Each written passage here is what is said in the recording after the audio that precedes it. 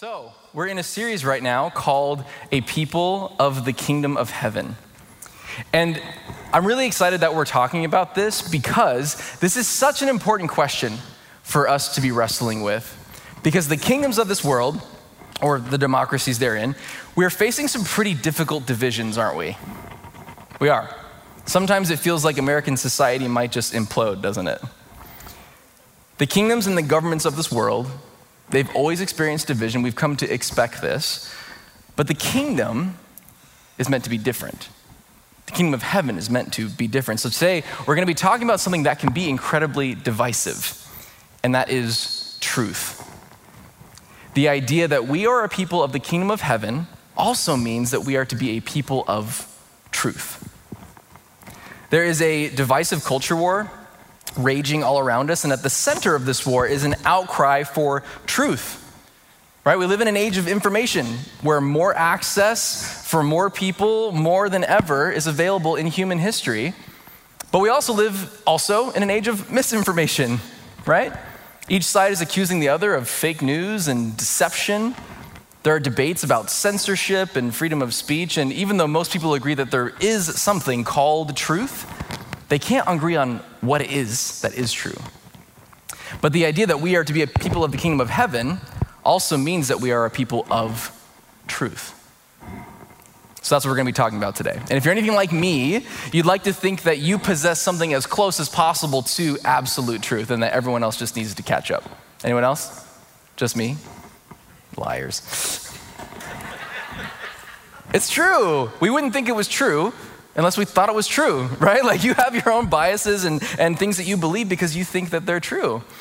So the questions are, would Jesus have us choose sides in our culture wars that are happening around us? Or is the invitation to be a people of his kingdom, does that mean something else for us? What does it mean to be a people of truth? So there are two questions that we're gonna reflect on during our time together. The first one is, how do Jesus followers discover truth? And the second is, how do Jesus followers respond to truth? How do Jesus followers discover truth, and how do Jesus followers respond to truth? To frame up these questions, we're going to be in the Gospel according to John, chapter 18, verse 28. It's in the New Testament. It's the fourth book in that Bible. To set the scene, Jesus has just been betrayed by Judas. Right? Judas turned him over to the religious officials to be arrested, and he's been brought before Pontius Pilate, who is Caesar's representative. He's the governor in Jerusalem. See, the religious leaders, they want Jesus dead, and they are hoping that the Romans will do it for them, and we'll get into why a bit later. This betrayal, this trial is taking place after the triumphal entry, right? We celebrate the triumphal entry every year on Palm Sunday before Easter, the Sunday leading up to Easter. Sorry, I'm gonna try to fix my mic here so it's not that. All right, we're in business. Are we in business? Cool. So the Palm Sunday, celebrating the triumphal entry. The week that we celebrated Palm Sunday this last year, my 5-year-old son, William, we went home, and later that afternoon, we couldn't find one of his toys. And once he gets his mind set on finding a certain toy or figurine or whatever, he can't really get his mind off of it. So we're a little frustrated. We're running around the house, we're turning up all the pillows, and we can't find this toy. And we have dinner, and then later on that night, he discovers it hiding in a very unlikely place. And he just goes, "Hosanna, Hosanna," which of course means save us now. That's what they shouted during the triumphal entry, right? When Jesus was riding on the donkey and they put the palm branches at his feet. Apparently finding that lost toy was an occasion for worship in his mind. It just made me laugh. So now whenever we find something lost in our house, we go, "Hosanna, Hosanna." The Passover is what they're remembering during this time. And this is, of course, the time where they would look back on the story of Moses delivering the Jews out of slavery in Egypt and into the promised land, out of oppression and into human flourishing. And this would make the Romans really nervous that the Jews would celebrate this, because every year the Jews took time to remember their God Yahweh and how he empowered the underdogs to escape the domination of a world superpower. Right? That's a little problematic for the Roman Empire. We can't have Jews getting all confident and overcoming the odds of their oppressors. The Romans wanted order. They wanted civility. The gospel of the empire was Caesar is Lord, right? So what they would do is every year in Jerusalem, the week leading up to the Passover, they would have Pontius Pilate, the local governor, Caesar's representative. He would make a show of force, right? It was his job to keep the peace in the town and to squash any uprising. So he would come down from his city in North Caesarea on horseback, and he would march right through the main gate down the middle of the city with chariots and with soldiers as a show of force. Look, you can have your little festival, but remember, we carry the big stick, right? Well, this particular year that we're talking about, the week of Passover, Jesus had a little parade of his own, right? But Jesus didn't come through the main gate on a horse with an army. He came on a donkey, and he made his way to the east gate, which is kind of like the back door of the city. And people are shouting, "Hosanna, Hosanna." Thousands of people shouting, "Save us now." So this is often depicted in kind of a celebratory, lighthearted moment, but they're calling Jesus the King of the Jews. And they're assembling in large numbers, and they're declaring, "Save us now." You can imagine that this makes Pilate nervous. So the Pharisees, who are really annoyed that people are calling Jesus the Messiah, that he's going to be around forgiving sins and undermining their authority, they see this as their opportunity. If they can get Pilate to see Jesus as an official political threat, then maybe they can get them to crucify Jesus. This way, Pilate knows that the Jewish leaders want nothing to do with this rebel, and they don't want to associate with him, right? All right, so let's get into the text. This is John chapter 18, verse 28 through 40. Then the Jewish leaders took Jesus from Caiaphas to the palace of the Roman governor. By now it was early morning, and to avoid ceremonial uncleanliness, they did not enter the palace because they wanted to be able to eat the Passover. It's interesting. By all means, plot to kill the Messiah, but don't you dare violate the ritual laws. This is why Jesus is always dismantling hypocritical religion in favor of the kingdom, right? 29. So Pilate came out to them and asked, "What charges are you bringing against this man? If he were not a criminal," they replied, we would not have handed him over to you." By that they mean, we don't really have anything against Roman law that he's done. We got nothing. And Pilate said, "Take him yourselves and judge him by your own law." "But we have no right to execute anyone," they objected. So the Pharisees are going out of their way here to show that they don't follow Jesus, right? Look, we aren't with him. We're subservient to Rome. They want his execution to be a political statement. They want this to be a Roman execution so that the Romans know that they aren't organizing a rebellion, right? Verse 32, this took place to fulfill what Jesus had said about the kind of death he was going to die. Pilate then went back inside the palace, summoned Jesus, and asked him, "Are you the king of the Jews?" And Pilate's probably thinking if he can get Jesus to admit that he's a political rebel, then maybe he has grounds to execute him as an enemy of the state. Verse 34, "Is that your own idea?" Jesus asked, "or did others talk to you about me?" Jesus is always answering questions with other questions. 35, "Am I a Jew?" Pilate replied. "Your own people and chief priests handed you over to me. What is it you have done?" Jesus said, "My kingdom is not of this world. If it were, my servants would fight to prevent my arrest by the Jewish leaders. But now my kingdom is from another place." "You are a king then," said Pilate. Jesus answered, "You say that I am a king. In fact, the reason I was born and came into the world is to testify to the truth. Everyone on the side of the truth listens to me." So Jesus is not a pawn in this scheme, right? He knows exactly what he's doing. The Romans are trying to pin him down as a rebel leader and a self-proclaimed king. The Pharisees want to label him as a blasphemous teacher, but he came to reveal a much bigger reality. A story that transcends either of these narratives, right? His kingdom is cosmic. He's saying that the citizens of the kingdom are not first Jewish or Roman or anything else. They are a people of truth. Verse 38, "What is truth?" retorted Pilate. Well, Pilate is an accomplished leader. He's a governor, he's a politician, he's a peacekeeper. He knows that truth is whatever Caesar needs it to be, however it can serve his agenda. Look, the reality is we are inclined not just to miss the truth, but to look truth dead in the face and choose not to accept it. We do this. And if Jesus is who he says he is, the implications are that it changes everything.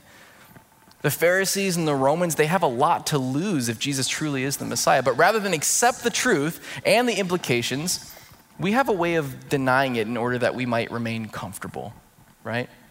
Because the truth brings us to change, and we don't like change. Jesus is saying that people of his kingdom are people who are on the side of truth, not on the side of human agendas. Continuing on, with this he went out again to the Jews gathered there and said, if I find no bias for a charge against him, but it is your custom for me to release to you one prisoner at the time of Passover. Do you want me to release the king of the Jews? They shouted back, no, not him. Give us Barabbas. Now Barabbas had taken part in an uprising.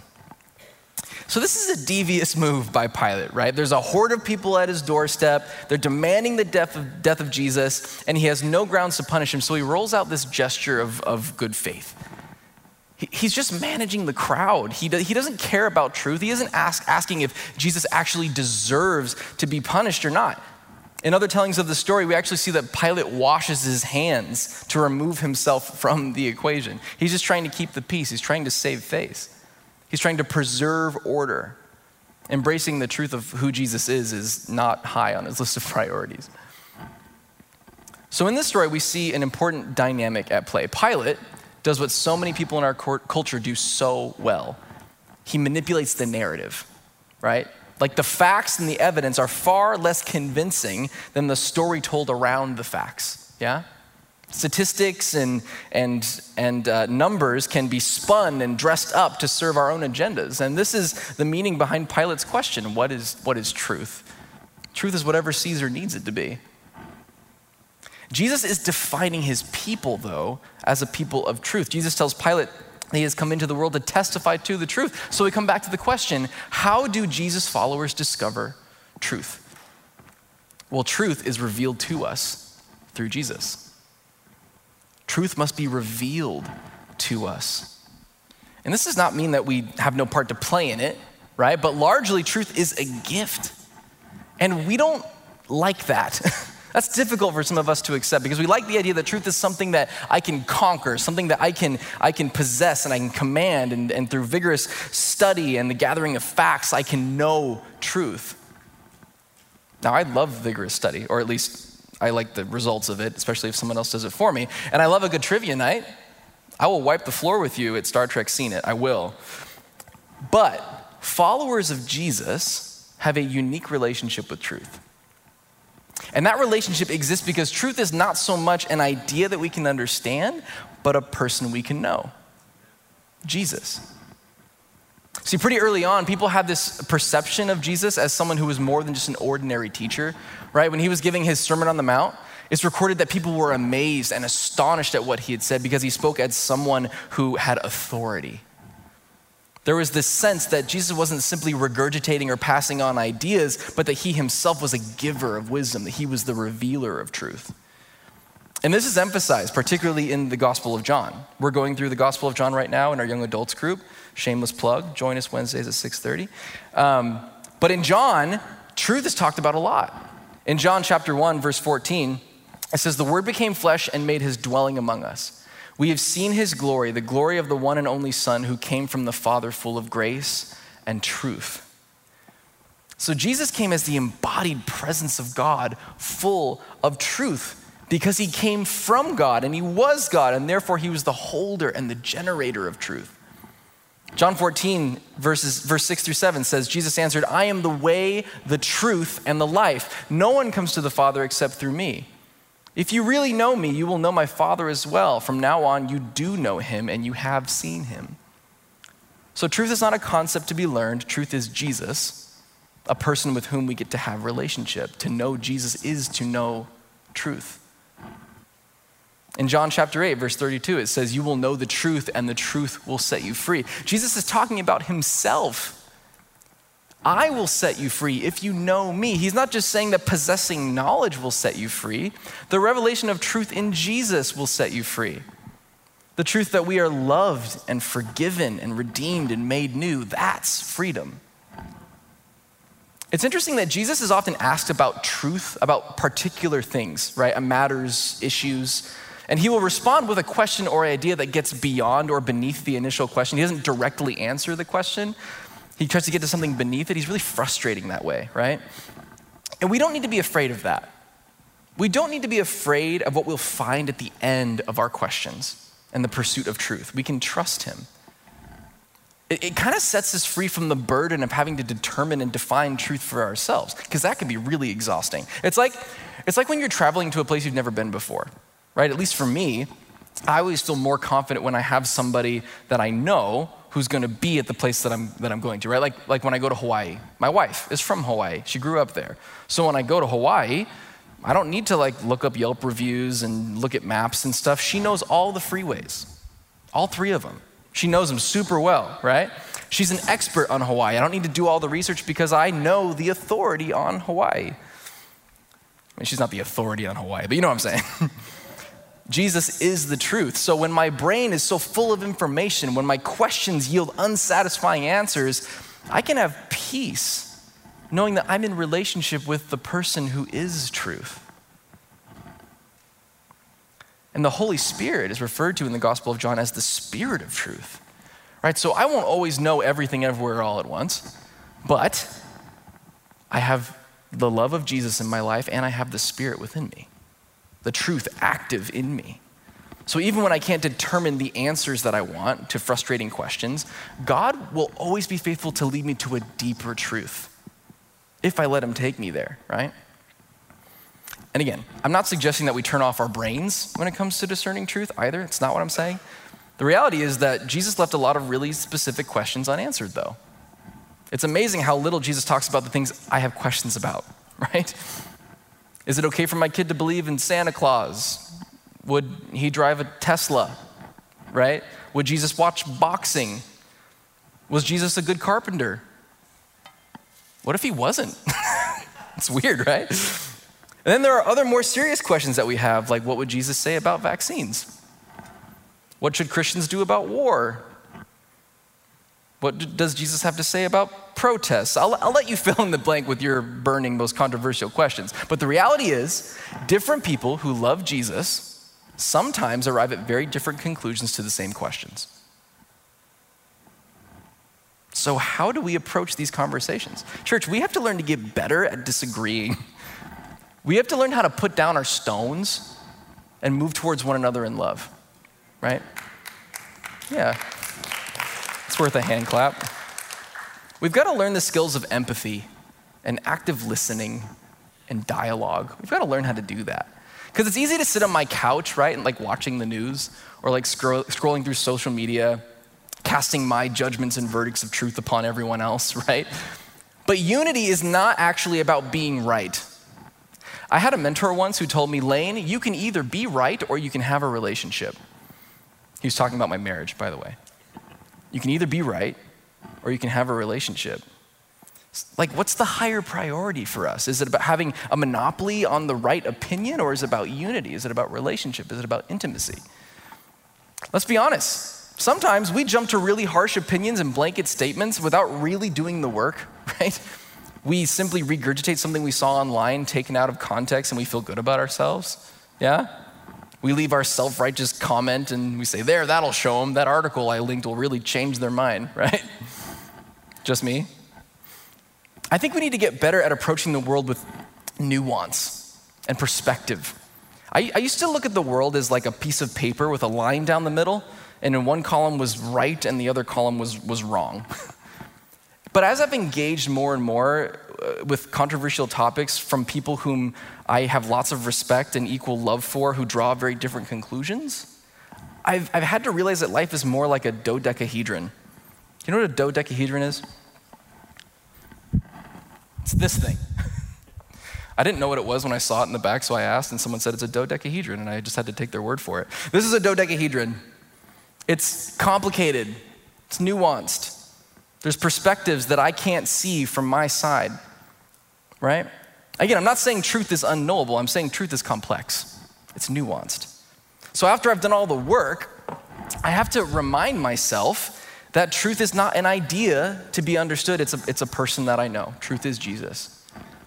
And Jesus is someone who is to be followed, that we're supposed to emulate, right? If we're gonna be better peacemakers, if we would probably be better at that if we held our opinions more graciously while following Jesus passionately. I think we'd be better at it. But even after we've done all the hard work and we feel that we've arrived at truth, then what? What do we do with the truth that we feel that God has revealed to us, right? There are so many instances in the New Testament where people are trying to trap Jesus in a debate. You've noticed this? They try to get Jesus to pick a side or to choose a stance, but then Jesus always points people to a deeper truth. It's so frustrating. And what's interesting is that there is often an agenda being pushed behind the questions. It's hidden behind what is a pursuit of truth, but it's really not. Think about the story of the Samaritan woman at the well, right? After Jesus sort of reads her mail and kind of draws out a history of pain and trauma in her life, she starts asking a theological question, right? We worship we worship on this mountain, you worship on this mountain, what's theologically correct? And what's funny is that Jesus actually gives an answer. Actually, the Jews are theologically right about this, but a time is coming where a deeper truth will be revealed, right? So their truth was, we don't know where to find the presence of God, and Jesus' truth was, the presence of God has come to you. Jesus is always going deeper. There's the story of the woman caught in the act of adultery, right? Where the man is mysteriously present. Or not present. And they ask, should we stone her or should we let her go? And Jesus is like, well, as long as we're stoning people, based on the available evidence, who else should join her? Their truth was, she's guilty. And Jesus' truth was, well, so are you. But I do not condemn you. So, how do we discover truth? Jesus reveals truth to us. Second question, how do Jesus' followers respond to truth? After we've pursued it, after we've done all we can to seek wisdom, and we arrive at a conviction, right? A strong conviction that we're right and that a person or a group of people is being deceived and leading others into deception. We feel that we know the truth about something and that there's something else, someone else who's entertaining a lie, misinformation, sowing misinformation. We've come to the conclusion that someone is wrong, or even further, has sided with evil. What do? Let's talk about Judas. There's a story in John chapter 13 that leads to the events we read about with Jesus and Pilate. It's always grabbed me. It's the story where Jesus humbles himself to wash the feet of the disciples, something that only servants did, never rabbi. But right before he does this, the author makes a point to tell us that he knew Judas was going to betray him.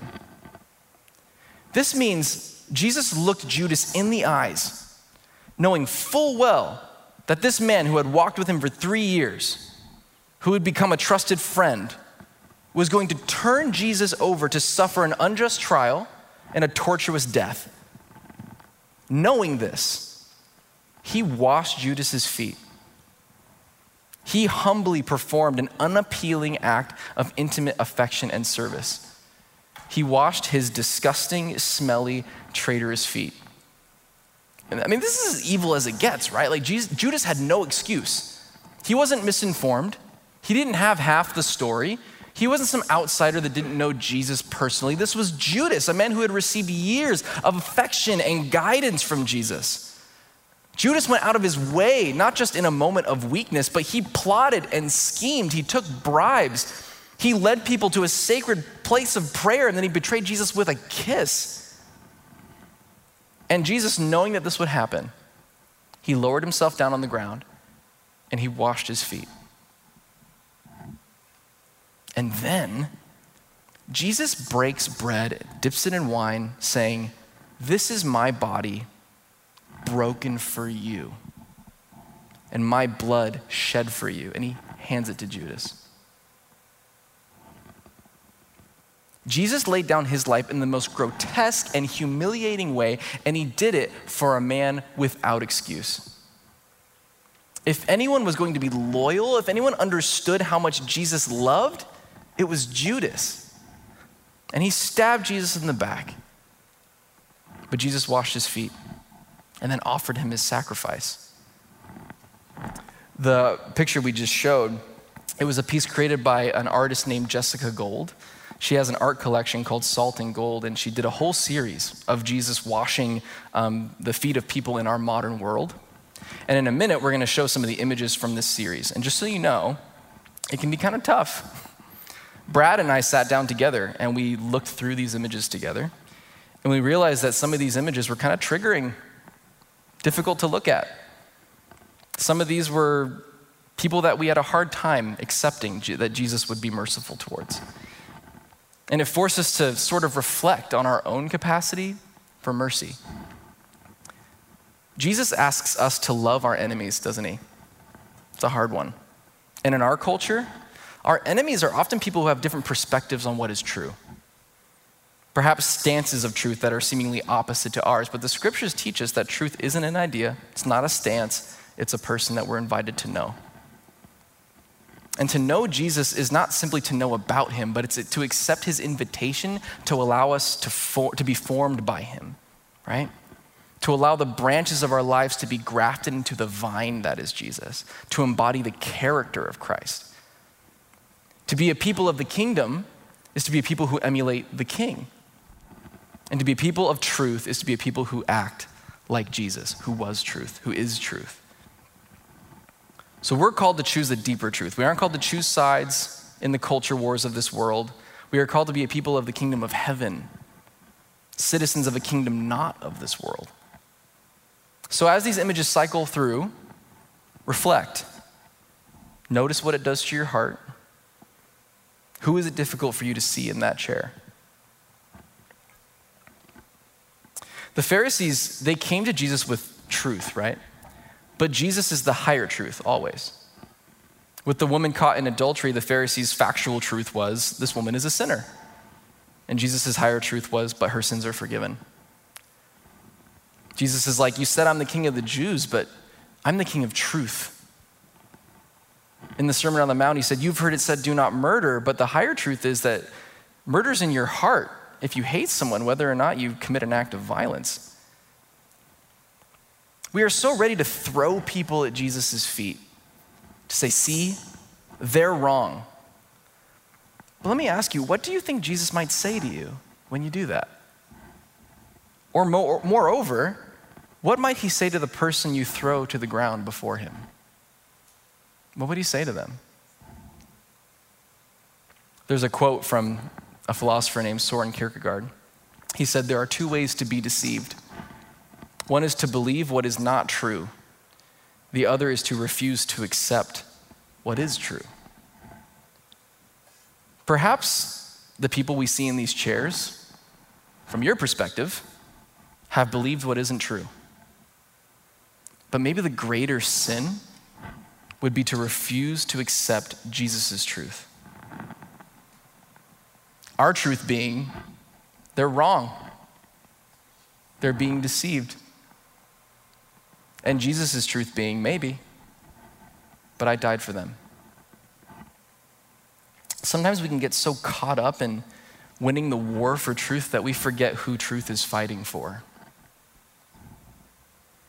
The difficult truth is whether someone is right or wrong, I guarantee you, on the night Jesus was betrayed, he would have washed their feet. And he would have washed yours. Who do you need to put in that chair? Who is it that you're angry with? Who is it when you hear about them on the news, when you read their comments on social media, when you sit through their awkward comments at dinner, when you get irritated with them at work? Who is it that deep down in your bones you know is being deceived and leading others to deception? I guarantee you, on the night Jesus was betrayed, he would have washed their feet. Church, do we want to be a people of truth? Look to Jesus. Because when truth is embodied, it looks like love. Are we soldiers sent in to fight? Or are we medics sent in to heal?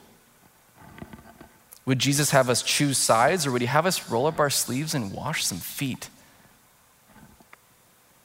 Jesus is the truth, and Jesus is love. Therefore, the most meaningful act of truth is to reflect his love. And with that, we come to communion. A good time to do this. Go ahead and open your wafer first. Don't open the juice first. That would be bad for you. I want us to just take a moment. I've said some things tonight. And if you're anything like me, they were just as hard for you to hear as they were for me to write the first time. I want you to just take a moment in silence to reflect on what Jesus did. He allowed his body to be broken and his blood to be shed in a desire that no one would perish, that people would come to know his love, his grace, and his mercy, just like you did. So just take a moment, and then I'll pray, and we'll take these together.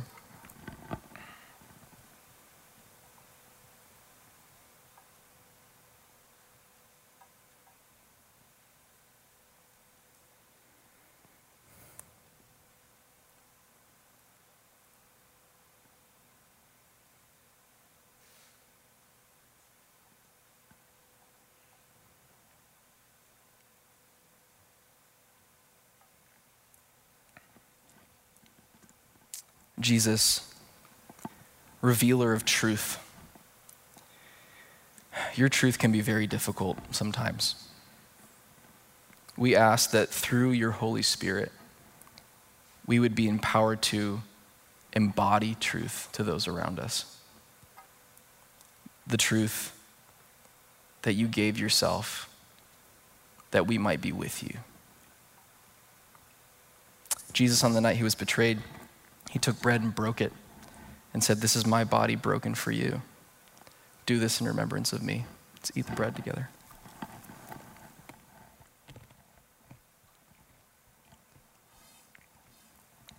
And in the same way, he took the cup and said, "This is my blood in the new covenant shed for you. Do this in remembrance of me."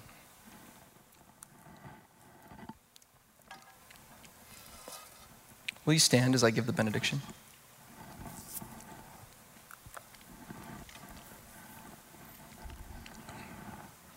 If you want to hold your hands in a posture of receiving, may you be people of the kingdom of heaven, people who embody truth in love to those around us. Amen. Have a good week, everyone.